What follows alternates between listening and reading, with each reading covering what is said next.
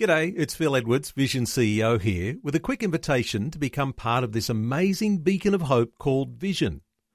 Together we can put our love into action to help people of all kinds build or rebuild their lives on the truth of God. Please consider the part you can play during our upcoming Visionathon appeal, remembering that it's your support that makes Vision possible, including this podcast. This podcast is made available by Vision Christian Media, thanks to the generosity of our supporters. Your donation today means great podcasts like this remain available to help people look to God daily. Please make your donation today at vision.org.au. Dr. Michael Youssef, beginning a powerful episode of Leading the Way. When the angels urged Lot to leave, the Bible said he hesitated. He could not give up all of his worldly accumulation. But the angel of the Lord grabbed his hand. It is a tragic truth that he had to be pulled out of there by force for the sake of Abraham. Over the years, Abraham's nephew made lifestyle choices that distanced he and his family from God as they further embraced the excitement and lure of life in Sodom. Hello and welcome to Leading the Way, a listener-supported ministry featuring the teaching of pastor and author Dr. Michael Youssef. Today, Dr. Youssef challenges you to keep a healthy distance from the lures of this present age, offering encouragement to draw closer to God. Listen with me as Dr. Youssef brings a strong challenge on today's Leading the Way. What many genuine Christians don't comprehend is that militant feminism is well-organized movement in order to put lesbians in the pulpit in mainline churches. It has nothing to do with the respect and the honor and the dignity that we are commanded in the Scripture to give women. It has nothing to do with that. What militant feminism is about is destroying biblical teaching, destroying biblical morality, destroying biblical concept as they are revealed in the Scripture. And what they have managed to do is to link their heresy with women, so that whenever a servant of the living God criticize or attack their heresy as a heresy, would be criticized as being anti-woman. But God knows the truth. Back in the 60s, a handful of militant feminists gathered at Yale University, and they have gathered with a certain strategy. And they said, we want to destroy the masculine image of God. But we have to start first by destroying the masculinity and domination of male in the church. And they said, the way we're going to approach this is we're going to talk about equality. We're going to hammer away at equality. And who would not be sympathetic with the concept of equality? And I want to tell you, with every candor in my being, that it was the Lord Jesus Christ Himself that have elevated women from deprivation and drudgery. But I'm also thankful that these militant feminists now have tipped their hand. And now they've revealed what they've been after all along. And not just men in the church, but they're after God and His Son, the Lord Jesus Christ. Good luck to them, because they're going to need it.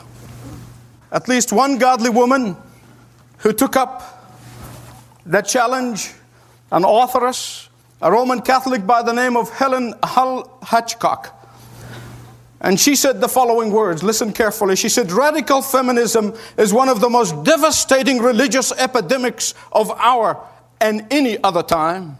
An infectious and communicable disease of the human spirit for which there is no easy cure, and which affects our children, the future of the human race, and our future church. End of the quote. Above all, what a contrast these women are to Sarah, the wife of Abraham. And you will understand this contrast better when you look at Genesis 18 and 19. This is the 6th in a series of 8 sermons from the life of Abraham. We have seen that there were 13 years of silence between chapter 16 and chapter 17. There is 13 years of spiritual stagnation in the life of Abraham between those 2 chapters. But now Abraham and Sarah have been revived again, have been energized again by El Shaddai, the God Almighty. So in the first 5 verses of chapter 18, the Lord appears to Abraham with 2 angels on each side. And the Lord appears this time in a different way than he appeared before. He did not come in a dream this time. He did not materialize as El Shaddai. He came in the person of the pre-incarnate Christ. And Abraham recognizes immediately that he was standing before no ordinary men. They were very special. There was something divine about him.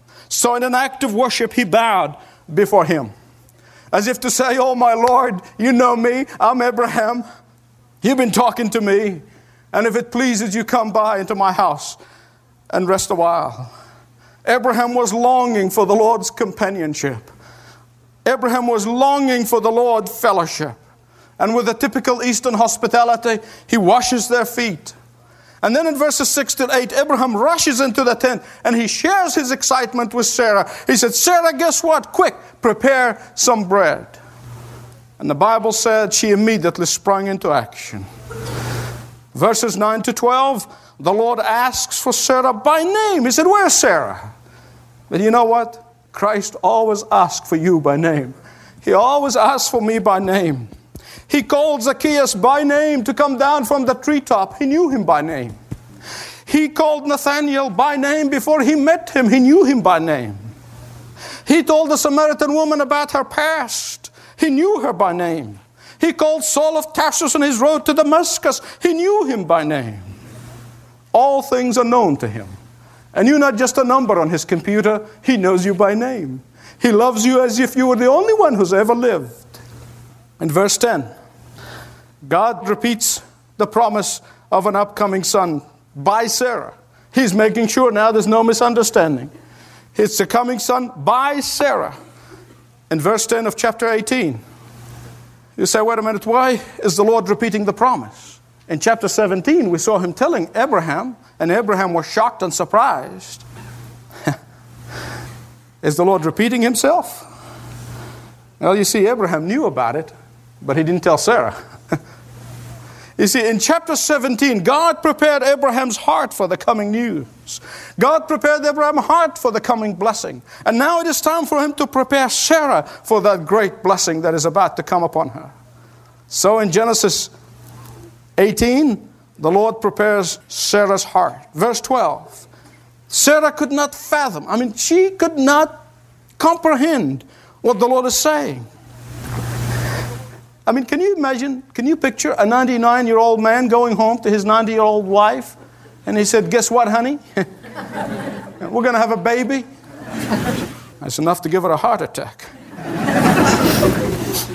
But instead of a heart attack, Sarah laughs to herself in the kitchen. She didn't think anybody else will know, but the Lord knows. He knows the very secrets of our hearts. But notice, the Lord does not rebuke Sarah for laughing. He asks Abraham, why is Sarah laughing? I think it's a rebuke to Abraham for not passing the word into Sarah. Verse 14, the Lord says, is anything too difficult for the Lord? You probably got yourself in such situation and someday and you said, Lord, why don't you answer my prayer? Is there anything so difficult for you? You can't do this little thing for me. James tells us that if we ask and do not receive, it is because we're asking wrongly. If we ask and don't receive, it is because we're asking selfishly. If we ask and don't receive, it is because we're asking ignorantly. Is anything too difficult for the Lord? And the answer is no. It is we who need to learn the lesson of knowing what to do with the blessings that God gives us. Numbers 11:23, God says to Moses, is the Lord power limited? No. In Jeremiah 32:17, Jeremiah said to the Lord, nothing is too difficult for you. In Luke 1:37, when the angel Gabriel came to the Virgin Mary and he said to her, she'll have a baby that is conceived of the Holy Spirit, he said, nothing is difficult with the Lord. But out of fear, Sarah denies her laughter. Yet, as a result of her encounter with the Lord, Sarah became a woman of faith. Hebrews 11:11 tells us, by faith, even Sarah herself received the ability to conceive, even beyond the proper time of life, since she considered him faithful who has promised. And verses 16 to 19, you see a beautiful picture of Abraham walking with the Lord, fellowshipping with the Lord. You see a beautiful picture of Abraham communing with the Lord, walking outside of his tent. You see a beautiful picture of communication that is taking place on a deeper level with the Lord. When was it the last time you did that? When was it the last time did you sit with the Lord, communicated on a deeper level? Verse 17. The Lord tells Abraham a secret. And he said, Abraham, I want to tell you about something that is grieving my heart. Abraham, there's something on the horizon. In fact, Abraham, I want to tell you it's in your backyard. Sodom and Gomorrah, Abraham, is overgrown with immorality. The cup of iniquity is full to the rim, Abraham. It is time for judgment. I have waited patiently for so long. The abomination of homosexuality is provoking my justice, Abraham. I want to ask you, what do you think the Lord is saying to those who love Him about America today? God is saying, I have been patient and slow to anger with America. The nation that once honored me now despises me with their immorality. The nation that once wanted to be a city, sit on a hill, now provoke me with their abomination. The nation from whose pulpits the gospel was proclaimed, now these same pulpits have been preoccupied with homosexuality, with immorality, and with unbelief and apostasy. The nation who was once took the gospel of my Son Jesus Christ to the world have become self-seekers, they have become self-pleasers, they have become self-promoters. The nation that once honored me and honored my word in the schools are now despising me and distributing condoms instead of prayer. The nation that once fasted and prayed and humbled themselves before me and sought my face are now using my name in vain. The nation that once revered my Son now forbid His name from being mentioned in political gathering. His name is not politically correct. The nation that once sought my righteousness and my holiness are now not ashamed of their immorality and of despising of my word. God's cup is filled to the brim with every passing day. And the judgment of God has already begun. It's not coming, it has already begun. Amen. And we're not awake yet. God is sending us wake-up call after wake-up call, and we're still asleep. But you know what God's judgment is? God's hand of restraint has been upon this nation in a very special way. And in God's judgment, He's not going to come in anger and whip. He's just going to slowly take His hands of restraint away from America. Oh, God forbid. What God is beginning to do, and He's leaving us to the consequences of our choices. And consequently, our cities are war zones. Our schools are battlefields. Our education system is in shambles. Our hospitals are butchering millions of babies every year. Millions are hooked on drugs and alcoholism. And the government spending is out of control. And now what is coming down the pike is that the freedom of speech and the freedom of religion is being accorded to every weird group that came down the pike except for Christians. They call it religion-free workplace. And instead of repenting, what do? We have gay parade marches. Instead of repenting, we have brought sodomy into the military. Instead of repenting, we are releasing criminals into the streets by the hundreds. I wonder if any of the great men and women who have died in battle in order to preserve freedom for this nation, I wonder if any of them would come back to life again today and they would come and see what is happening to this country. I wonder what they would say. I'll tell you what they would say. They would say, we did not die for this national debauchery. We did not give up our lives for the government-led immorality. We did not leave widows and orphans so that you can have gay parades. That's what they would say. Amen. They would say, we have died to preserve the good and the godly things of this nation. They would say, we have sacrificed our lives so that the truth, not lies and deception, would prevail. That's what they would say. And the Lord said to Abraham that he's about to go for an inspection of Sodom and Gomorrah. But the Lord knew ahead of time that Sodom and Gomorrah are not going to pass inspection. He knew that.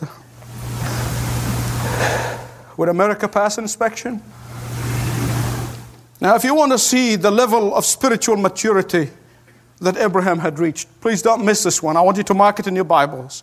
If you want to see the level of spiritual maturity, as soon as the Lord gave his secret to Abraham, Abraham went on his knees and he began to pray for his nephew.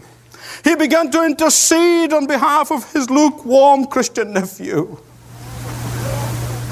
I want you to know that the level of your spiritual maturity and my spiritual maturity is measured by the time we spend praying for others. Do you spend your prayer time, little as it is, give me, do this for me, do this, or do you deliberately intercede on behalf of others, even with tears? And beginning with verse 24, you begin to see the Lord listening to Abraham. But also you're going to see something else, and that is an incredible, typical Middle East bargaining scene. Abraham started bargaining with the Lord. He started with 50. Thinking, well, if he starts with a small number, the Lord might say no. So he said, Lord, if there are 50 righteous people in the city, would you spare it, Lord? Thinking in his mind, he said, I sure hope that Lot had witnessed to at least 50 people. Thinking that at least that Lot might, but he said he knows in his heart that Lot would not have done that. So he goes back to the Lord. He said, Lord, what about if there are 40? Would you spare the city for the sake of 40 righteous? Hoping that Lot would have witnessed to 40 people. But he knew in his heart it would not work. The Lord said, I will spare it for 50. I will spare it for 40. So he goes down to 30. And then he goes down to 10, to 20. And then he goes down to 10 thinking, well, at least if he got 5 others other than his family, God will spare the city. But it was not so. It was not so. There were no 10 righteous people in the city of Sodom. As you read this passage, you're going to notice 3 things that the Lord does before he withholds his hands of restraints away with the certainty of judgment to follow. He does 3 things. First, he holds an inquest on the moral condition before the judgment comes. Secondly, God is accessible for the intercessions and the prayers of his people. Thirdly, you notice a few righteous can make a difference. Now, I could preach a sermon on each one of those 3, not alone an outline of a sermon by itself, but I won't do that. I'll keep moving. And God agreed to spare Sodom and Gomorrah if 10 righteous people could be found. Let me summarize chapter 19 for you. The angelic messengers sent by God to Sodom, and they come to the city, and Lot is sitting at the gate. That means he was the president of the city council. Ordinary people do not sit at the gate. He must have been the mayor of the city. He has received social acceptability. He is the nephew of the great hero Abraham, who rescued them. And he gained a political office and became a powerful man.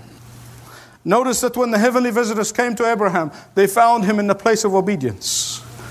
And when they came to Lot, they found him in the place of civic respectability.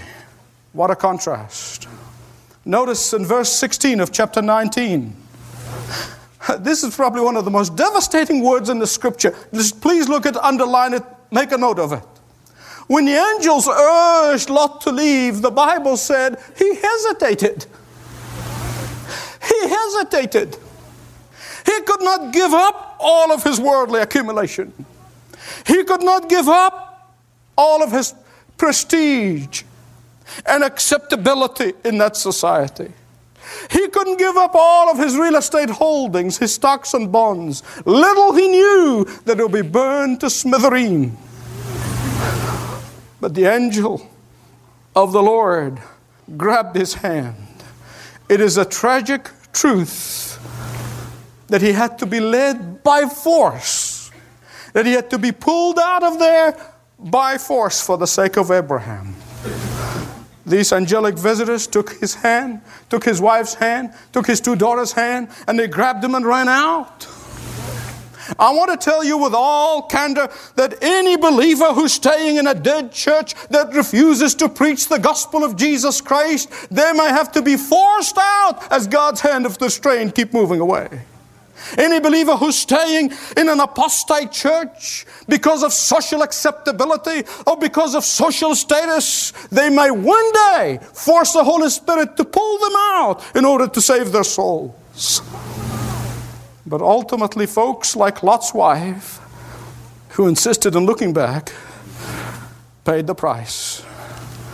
The choice is ours. The choice is yours.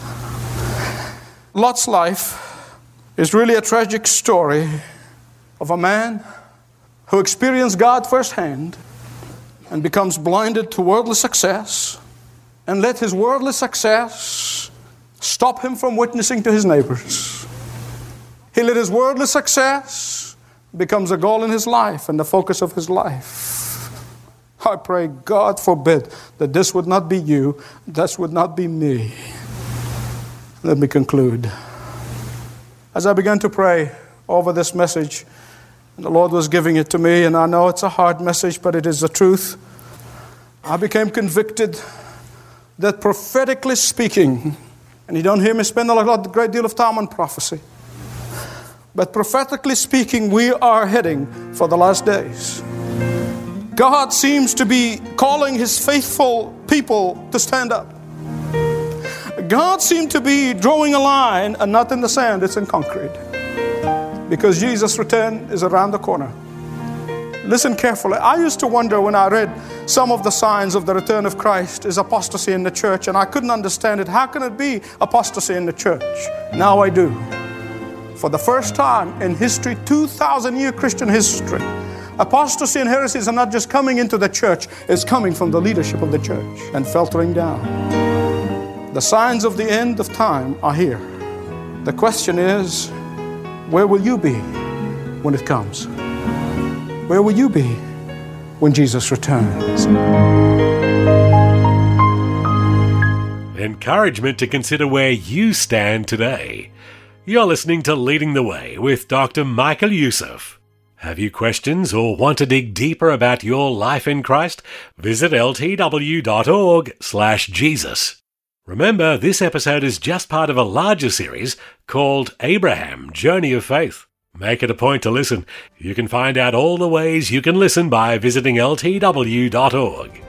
And so, that music is our reminder that time's up for today. Do take a moment to join Dr. Youssef again next time, won't you? This program is furnished by Leading the Way with Dr. Michael Youssef, passionately proclaiming uncompromising truth around the world. Connect via television, YouTube, Facebook, Twitter, and all of the social media platforms. Learn more at ltw.org.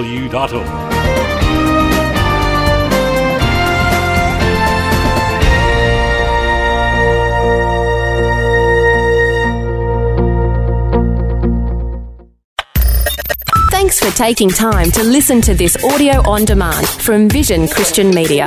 To find out more about us, go to vision.org.au.